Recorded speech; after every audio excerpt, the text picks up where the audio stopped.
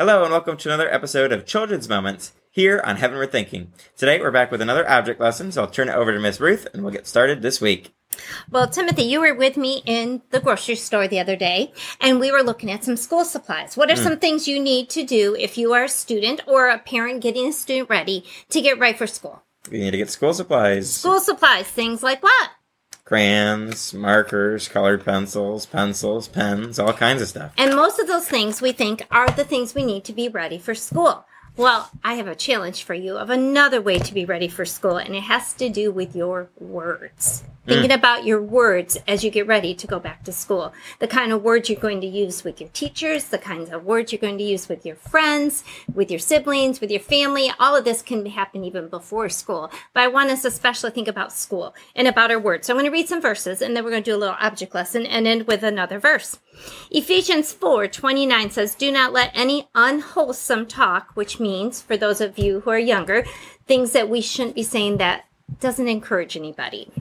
"Do not let any unwholesome talk come out of your mouths, but only what is helpful for building others up according to their needs, that it may benefit those who listen." And then if we go to the Old Testament, we're going to look at a few verses about our words here. So let's go to Proverbs chapter 15.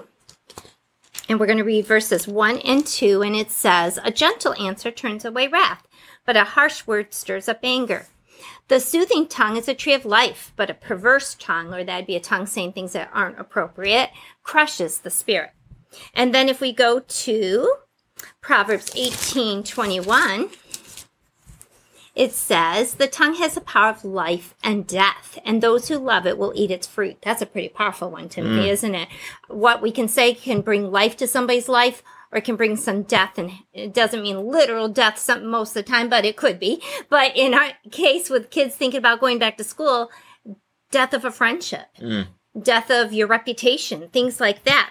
Let's look at a couple more verses. Let's go to Psalms. In Psalms, we're going to read chapter 19,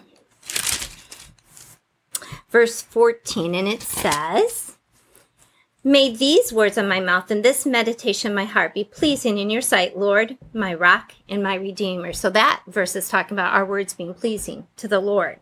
And then there's one more verse I want to read for now, and actually, we're saving the last one for later. So, Timothy, I have a tube of toothpaste here because we think of our mouths and brushing our teeth, and that's a preparation for school, too. You want to go to school with your teeth brushed, right?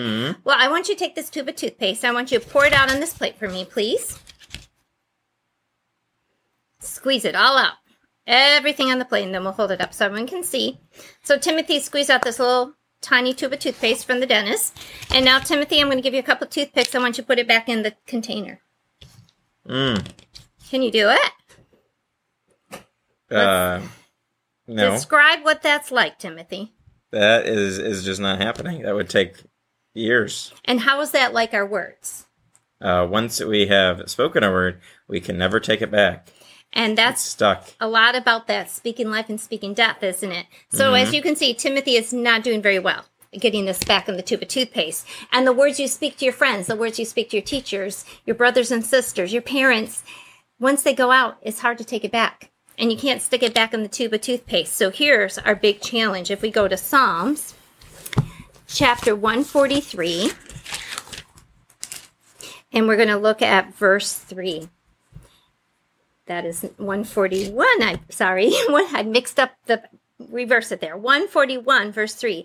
"Set a guard over my mouth, Lord. Keep watch over the door of my lips." So I want you to think about, kids, as you get go back to school, to pray that every day that you ask God to set a guard over what you say, so you're not squeezing out words that you can't get back in. So there's our little tip to prepare for going back to school. Absolutely. We hope you've been challenged by this and that you'll apply this and make sure that you are speaking good, godly words that build people up instead of tearing them down. As always, join us next time for another episode of Children's Moments here on Heaven We're Thinking.